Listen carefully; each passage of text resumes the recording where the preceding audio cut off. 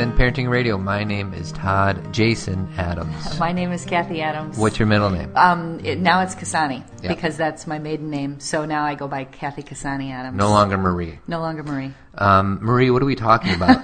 What are we talking about today? We're going to talk about ways to support your children when they are hurting.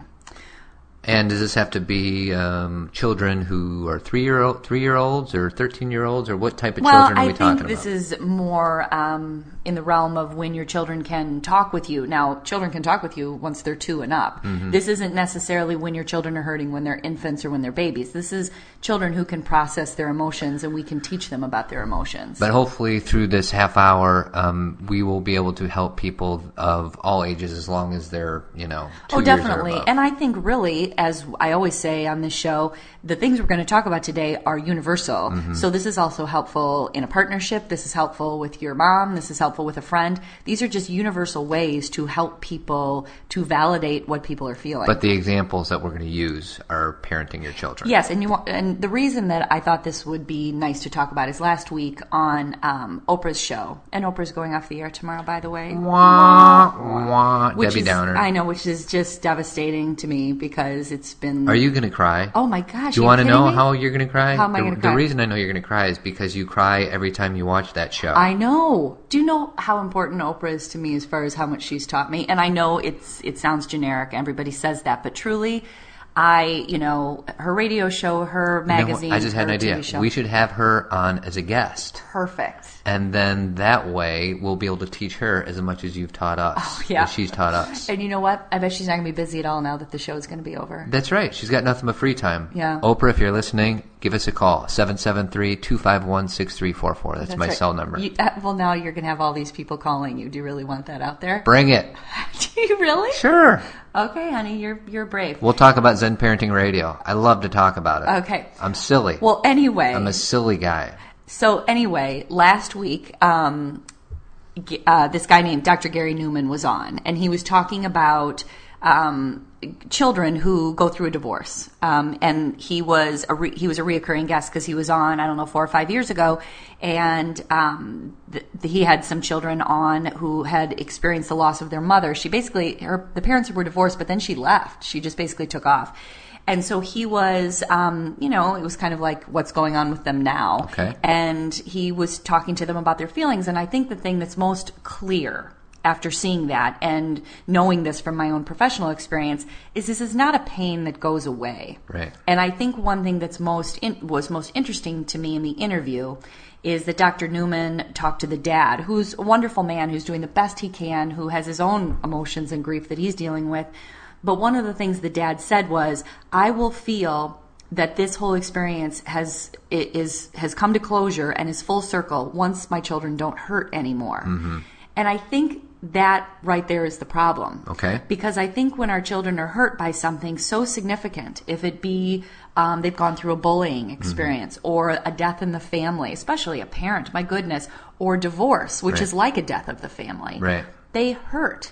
And that hurt it may not be as prominent as years go by, but it will always be there. It'll be in the background. It will. At a minimum. Like, let's think about, not to be Debbie Downer again, but to bring up, think about losses in your life and Sure. people that we've lost. Do you say, oh, no, I don't hurt about that anymore? Of course not. Yeah. When it gets brought up to the forefront, you feel that pain again, and that's okay. Mm-hmm. I think that's the thing as parents we try and shy away from, is we don't want our kids to feel pain, and that is a insane request. I know, and it's a natural thing for parents to want to remove pain from their children's lives because they think probably because, if I see one of my daughters in pain, that hurts me, so I want to remove that as a possibility, so I'm going to do something to try to remove it. I think that's a very natural thing. I'm not saying it's a healthy thing. I think You're right. But I do think that it is natural for an instinct. I'm not going to say it's our first instinct or second instinct, but it's a very natural thing to try to protect your kids from hurting. And what I need to remind myself, and maybe everybody else, is that hurting or suffering, if you want to use a more extreme term, is a way to grow. right? It's a way to grow, and it's part of what makes us human. We cannot avoid. We have talked about this on the show so many times, but it's so important. It needs to be said again. We cannot avoid feeling sadness. We cannot avoid challenging situations. We can't avoid them. They may not come as much, meaning we may live our life in such a way where we don't experience as many. Right. I'm completely in alignment with that. But the truth is that sad things happen. Right. And do we shut it down and pretend it's not happening and say, no, I'm not going to feel that? I think oftentimes the whole idea of being optimistic or being a positive person, people get the idea that that means you don't feel any other emotion but joy. Right. Well, what about this? It's okay to try to avoid it, maybe. Sure. But when it does happen, right, don't pretend that it's not there. Well, avoiding it to me would mean that you make choices in your life that are healthy, that are healthy for you, right, so you don't set yourself up for negative situations to feel pain. But what you're saying is the human experience is everybody hurts. Thank you. In the words of Michael Stipe from REM, everybody hurts. Oh, that was nice. Thank you. I was in tune. That was good. That must be from your piano playing. Sometime. A little too much there. Yeah, isn't that his next line? Yeah, it is. I think. Yes, thank you. It didn't really sound like that song anymore. Okay. But anyway, you kind of lost the REM vibe. But anyway, that is the point, is that we, and especially children who are so in tune with their feelings. I mean, children just know what they're feeling. And until we screw it up. Until we tell them, don't feel that way. Yeah, we'll take it from here. We will remove, and one thing we always say is, on this show is, allow yourself and your children to feel their feelings. That's right. Right? And teach and the goal is to not have a child who, a lot of people will say, well, then my child is just going to act out and that's okay, and they can, have a tantrum and that's okay. No, when they are having the experience of feelings and when they are letting those feelings go, give them some tools to deal with it. But at the same time, going back to when our children are hurting, probably the most valuable thing you can do is allow them to talk about it. And I think that's something that parents are really challenged with. They don't often want, I've heard so many parents say to me, well, I'm not even going to ask my child that question because I don't even want to know, or I don't even want to go there, or, I don't want to hear what she or he has to say about that because it could be too painful. And why do you think parents might be in a position to do that? Because it makes them uncomfortable, right? It makes them uncomfortable. And maybe because they don't know what to do? Yeah, and, we have to kind of own up to that a lot of times we don't ask our kids or our spouse or our significant other, our partner, our friend, we don't ask them what's going on because it's too uncomfortable and it's too painful for us. And maybe the reason it's uncomfortable is because we as parents always want to have the answers. So True. Kid comes to you with a problem because something bad happened. If I don't know how to answer that, that's not good. So instead, let's pretend it's not there. Right. We say something like, oh, it's no big deal, or move past it, or my least favorite is, you haven't moved past that yet. Or, I have a friend she lost her mother about 10 years ago, and her significant other is sometimes challenged by the fact that she still needs to grieve that loss, that she cries, every once in a while, and that she really needs to let go. And, he doesn't understand that, or he tells her he doesn't understand that, he doesn't understand why she's still crying. Right. And you guys, when we have a loss, that pain, it doesn't need to stay with us every minute, every second of the day, but it's still there. But at what point does that maybe come? Let's just say you suffered a great loss. Okay. Let's just pretend you did. And it ends up just being one of the only things that you focus on. I think I eventually would get sick of helping Let's talk about something real, okay? Because we've already talked about on the show that I've had 2 miscarriages in my life, okay? Correct. Both were devastating, and I experienced a lot of grief with that. So in both situations, I'll just focus on one. And the last time that it happened, I needed to talk about how I was feeling. I needed to be able to cry when I needed to cry, and the more you gave me space to do that. Right. The more that you just consoled me and didn't try and make me feel better. I mean, you tried to make me feel better by hugging me, but you didn't say, "Oh, right, it's okay." Well, after the first one, I don't know how much I said this, but I kind of have an idea that I said things like, "We'll have another one. This was meant to be. The baby wouldn't have thrived, so this all happened for a reason." Right. And you did not want to hear anything close to that. No. You just wanted me to let you be sad. Well, honestly, let's talk about what you're trying to do. What are you trying to do with those comments? What is I'm trying to get you past this so we can move on to the next thing. But let's talk about the feelings. What are you really trying to stop in that moment? Your sadness. Exactly. Right. And so if we can take responsibility for that and what, not shut down the sadness, but open up space so I can be sad. And the more I can get those feelings out and talk about those feelings, the faster I'll heal. And I think that's what most parents and, significant, partners are afraid of, is they think if they open those floodgates that they'll never stop. Right. They think that if they talk about it, then it somehow makes it more real or that it's going to stick around longer. And the truth is that healing comes from validating, from discussing, from processing, from moving it through.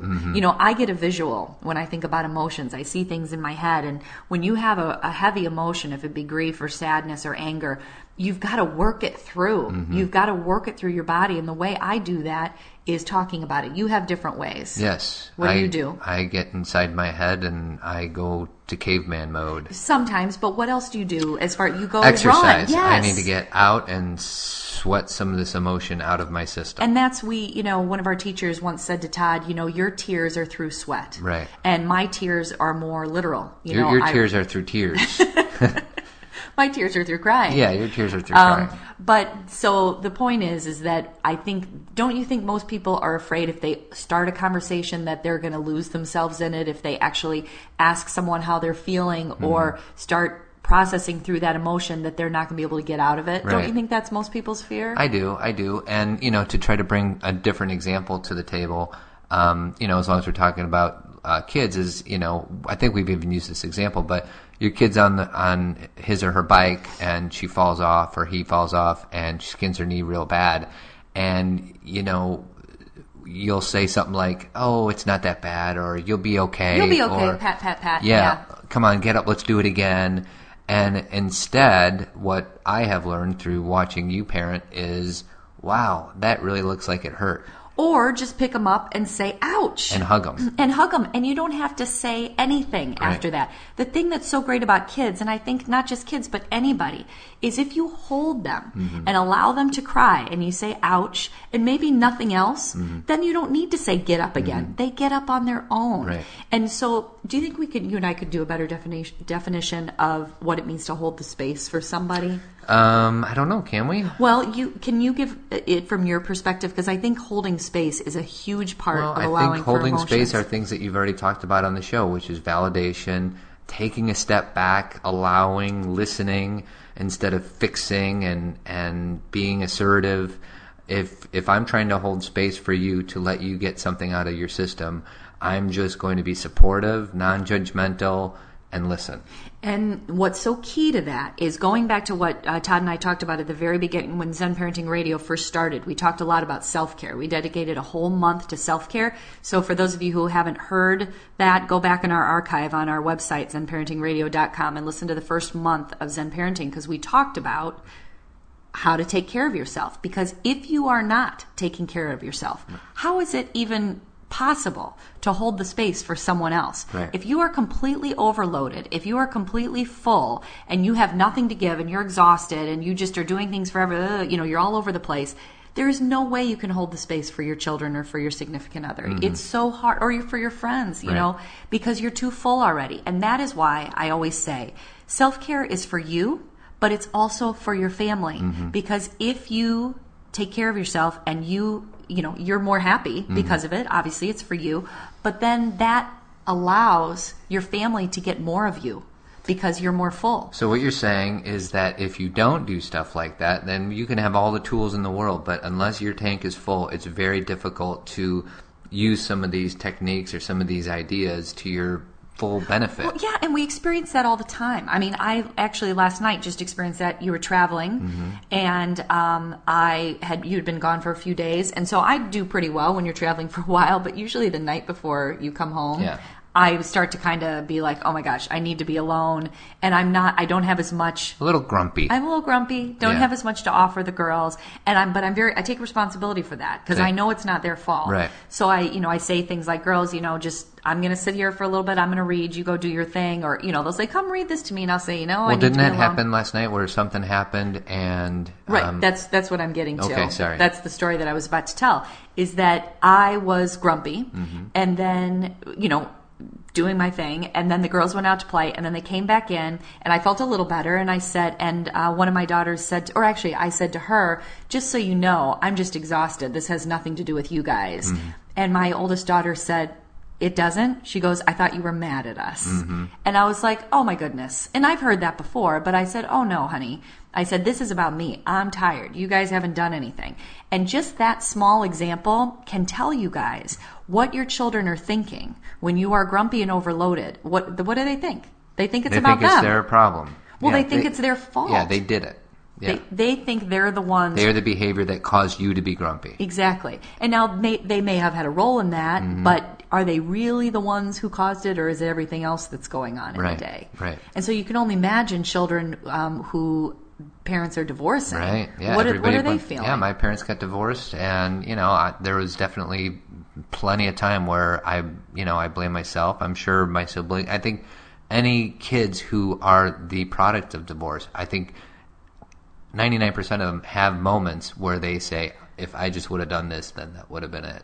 And it took a long time to figure out that really it had very little to do with me. And it's so confusing. I mean, I know this is a little tangential, but your parents will say, I still love your dad. It's just we're not going to live together. It's like, oh my God, it makes no sense whatsoever. Right. And I think they're just trying to say anything they can to make you feel better, but right. That's so confusing. Well, for a child who's a little more black and white in their thinking, actually, I'm going back to Dr. Gary Newman, who was on Oprah. One thing he said is children don't look at their parents as like, you're a person. They look at their family as a whole. As a unit. So it's all a unit. And the reason I know that is because Skylar always says mama when she's talking to me. Yes, she calls you mama. That's right, daddy, mama, daddy. Yeah, you know what? All of our girls did that. Yeah, they all remember say that. I remember JC used to do that too. Yeah. Mama, daddy, daddy, mama. Yeah. Basically what they're saying is caretaker. Yeah. Person who takes care of me. Hey, person who feeds me and changes my diaper. Hey, you, get over here. You, immediately. So exactly, so when one of those people all of a sudden isn't in the family anymore, isn't living there, you can only imagine the pain. Right. Now, that's not to bring about all this guilt for those of you who are listening who have gone through a divorce. That is just to acknowledge what your kids are experiencing. And then the next step is to take that information and know that your children need to process through those feelings, not just once, not just the day you tell them, right. Not 2 weeks later, not just a month later, but maybe 3 years later. And you don't have to make it a big thing like, let's sit down and talk about this. It's one of those things where every once in a while you say, honey, how you been doing right. with, dad or mom not being here? How have you been doing? And be open to whatever they say. Because one of our good guy friends who is going through a divorce, he was telling us that he was saying things to his kids like, we were telling them now they have 2 houses that they can play right. in, and now they have 2 sets of friends, and now they have 2 backyards. And those are wonderful things to say, but you also have to leave room for the grief part. Yes, that absolutely needs to play a role because it's a loss. It's a loss. And you need to acknowledge that loss. And instead of paint this rosy picture of this divorce, you can do that, but at the same time, you at least need to provide the space to allow sadness to come in. Exactly. And so our favorite word, balance. Of course you need to show them how this is going to be better or explain why this is happening and paint the best picture you can. But you also need to say and let them know whenever you need to talk about this, we can. Right. And the point that you and I were talking about last night, don't just wait for them to come to you. Right, because a lot of parents will say, I'm here for you. I'm here for you. Come talk to me. And this is more, I think of this more as when our kids are a little bit older, when they're in their teenage years. But maybe younger too. Maybe younger. And you say as a parent, I'm always here, my door's open, and what did we say? Why do we think that isn't such a good statement? Kids aren't going to come to you all out of the blue and knock on Sometimes the doors. they will. Maybe. And you know what? Some of the things that we're trying to do, something that Todd and I are working very hard on while our kids are little, is starting those kind of conversations early, giving our kids kind of ways that they can communicate with us, doing things like at dinner, all of us going around the circle and talking about our day. We're trying to create ways where our children feel comfortable coming to us. Right. And I think so far it's been really great. But a lot of the times, especially going back to what you said in those preteen, teenage years, it's so uncomfortable for them to come to you. It is really helpful if we go to them. Right. So, yeah, I kind of have a visual, like, what might happen is me as a parent, I'll say, come talk to me if you're ever going through anything. And what you're saying, and I agree with, there's going to be plenty of times where the kids don't want to initiate. Right. And it is up to us as the caretakers, as the parents, as the people who have more experience on how to deal with this stuff, that we have to cross that line and meet them closer to where they are. Right. And instead of waiting for them to cross, the line that divides the parent and the child, instead of waiting for them to walk over the line, we need to reach out to them. This kind of connects to a show we did a few weeks ago about how the parents need to take more responsibility for healing if conflict between child and parent, that the parent has to be the parent and the adult. And this is another situation. If we just say to our kids, hey, come to me when you want, that might help. Right. But that may be 20% of the time. Right. The other 80%, it's helpful if we begin those conversations. But I want to be clear, that doesn't mean we badger our children. Like when they come home from school, we say, tell us something. So often, the girls will get in the car, we'll be walking home, and I'll say, how was your day? Great. What happened? Nothing. And so, but we've got to find more creative ways. Well, and this, I don't know how relevant this is, but, I used to always say to the girls, how was school? And the answer they always get is good. Right. And what I've been doing now is kind of getting an idea of what they do on every day. So I know Wednesday is the day that Cameron has art. I'll say, how was art today? Yes. What did you do? And if it was Friday and JC was in gym, I'd say, what did you do in gym today? Right. Give them open-ended questions because, my parents always used to ask me how school was, and I'd say good, and, that was it. Talk about a conversation stopper. And you're trying to be a good parent. Right. You're trying to engage, and you're like, God, these kids, they just don't listen. You got to reframe the question in a way where it makes it easier for them to expound. And the other thing we've talked about on the show is not to sit down across the table and decide that you're going to have this big heavy talk, because it never happens. It's too intense. I've said you can do it in the car where everybody's looking out in one direction, or you can do it while you're watching a show, or you can do it while you're listening to music. If you sit across the table from somebody, whether it's your kid or anybody else, the energy is a little bit higher. So you can sit with your little kids while they're coloring and color with them and ask them questions, because if they're able to kind of look down every once in a while and not have to make constant eye contact with you, it's not as overwhelming. Right. So and that's exactly it. And I love your example of, we have to know what our kids are experiencing during the day. We have to every once in a while either volunteer at school or know what's going on, so we can ask meaningful questions. Like one of my daughters said one day, something was going on at lunch, with one of her friends. And so the next day I said, hey, how was everything going with your friend who was having difficulty at lunch? I had it so I could ask a really specific question. Yeah. And she was like, oh, it was better, and blah, blah, blah. And she explained. But I started the conversation on a note that she could carry it through, rather than, how was the day? How was lunch? And then those are, then that's when we end up saying things like, my kid never talks to me. Well, we got to figure out more creative ways. I don't know how I got this response, but a good friend of mine named John, we had an email exchange about parenting, and he responded very generally. He said, little kids, little problems, big kids, big problems. And he's got some older kids in their 20s and all that. And, we have little kids, relatively speaking, 8, 6, and 3. And as much as I thought about that statement, do you think that's true?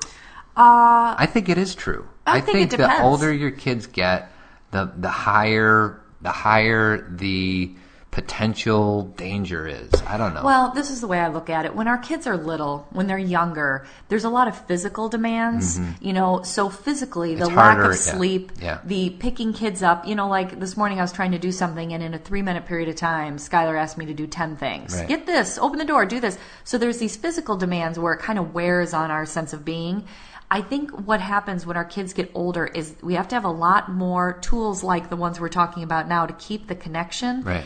And that we have to, it's more of a leap of faith. Right. That we have to trust that what we instilled when they were little, that our kids are going to keep applying. So I think when they get older, the reason why, your friend would say big problems is because it's a more of an emotional, challenge rather than the physical. Plus, you have less control. Completely. But that's why it's so important. I'm going to talk to, the parents who have younger children. That's why it's important to start these things when they're little. The talking about feelings, the having ways that we communicate, the taking time for yourself so you have space for your kids. These are not things that we wait until they're 13 and then say, okay, now I'm going to be available. We have to instill these things early. And so when we do come to them and say, hey, I'd love to hear about your day, they don't say, well, you've never asked me before. Right. Why do you want to know now? It's something they're used to. Right. It's something they know what our response is. And then again, I have to say this. We've said it on other shows. When we're listening, to not be judgmental and to not throw out a bunch of lessons. Because the odds of them coming back to you are nil. Minimal. Yeah. If they come to you with something pretty big, the odds of them coming to you again, and you say to them, well, how'd that happen? And how'd you let that happen? And tell me more about it. And you become too overwhelmed by it. They're not going to come to you again. Can I backtrack 1 second? Sure. Little kids, this is one other example that I just thought of. There was a time in the last week where our older daughter was doing something to upset our middle daughter. JC was doing something, and I feel like she was doing it on purpose. Okay. And it was driving me a little crazy. Okay. Because that's what kids do. They Right. drive you crazy. Right. And it got to the point where Cameron just started crying, really bawling. And there was a part of me that wanted to get mad and discipline JC in that moment. And what I did, and I think that maybe other parents can get something out of this, is I just picked up Cameron and I just hugged her. And the reason I felt like that was a good idea was, one, I think if I give Cameron the attention, then it is, because I think what JC was in a position where she wanted attention. So she did something to push the buttons of Cameron because she knew that maybe she'd get more attention, whether it's negative or positive, from me. So instead, I just embraced Cameron and I just kind of let her cry. And didn't say anything. And I didn't really say anything to JC, and that doesn't mean that you never kind of discipline or anything, but... And you weren't trying to be negative, you weren't trying to ignore her in a negative way. 90% of me was all there with Cameron, but there's another part of me that says, I want to reward Cameron for allowing these feelings and not really coming in strong-handed with disciplinary measures. Because, and solving the problem. Saying, JC, give that back to your sister. Or whatever. Instead, all I did was pick her up and let Cameron cry. And then I got to be honest, I probably gave JC a little bit of a look. Parents have those looks. Yeah, the look. We all have our own looks. I tried not to do it, but I couldn't stop myself. So anyways, that's just something that I think is and and I'm always focused on words, but you just said I wanted to reward Cameron, and how about instead acknowledge because and allow her to process. Exactly. Give her that space to share, to let that emotion out and not tell her she's okay. All I said was what happened, and she didn't even want to answer me. She just kept crying. And kids are so resilient. Actually, in both books, my new book's coming out soon, but in both books I write articles about how we can really stand back from our kids and let them cry and let them, get their emotion out. I mean, we can hug them too, but really not say anything. Right. And they will recover. They have a natural ability to recover. It's when we tell them to not feel a certain way, or we tell them to stop doing what they're doing, or tell them that it's not okay that they're feeling that way, that's when they revolt and can't get over it. Yeah. And if we could see that, but we're too scared to dive into it. We're like, oh. I know. But if we could see that, I think we'd see a lot better response from our children. You talked about your book. And you have another book coming out, but for anybody who's relatively new or doesn't have your first book, the way I describe it, it's kind of a chicken soup for the soul for parents. Yeah. So, they got those chicken soup for the soul books. So yours, but instead of a bunch of people writing the stories, they're all your stories and how we learned from parenting our kids and how we became self-aware. So if that interests you at all, go to our Facebook page or Zen Parenting Radio. Or I have a Facebook page for my book. It's called The Self-Aware Parent. So and, order it. Order it. And then the new one, Self-Aware Parent 2, is coming out. Coming out soon. So, and then what else do you have? And our sponsor, Avid Company, who I love dearly, who has done so much work in our house, who we trust so immensely. And I really, for all of you who are planning on doing something to your house, if it be painting or more like a big, a new kitchen, a basement, whatever, I really recommend that you give these guys a call, at least get an estimate from them. The number is 630-956-1800. The website is avidco, avidco.net. They're great. They wouldn't be our sponsor if they weren't. Give them a call. And now it's movie line time. My movie line is 60% of the time, it works every time. If you know what that's from, check out our Facebook page. So this is Todd Adams. And Mrs. Kathy Adams. Saying see you next week. Have a good one.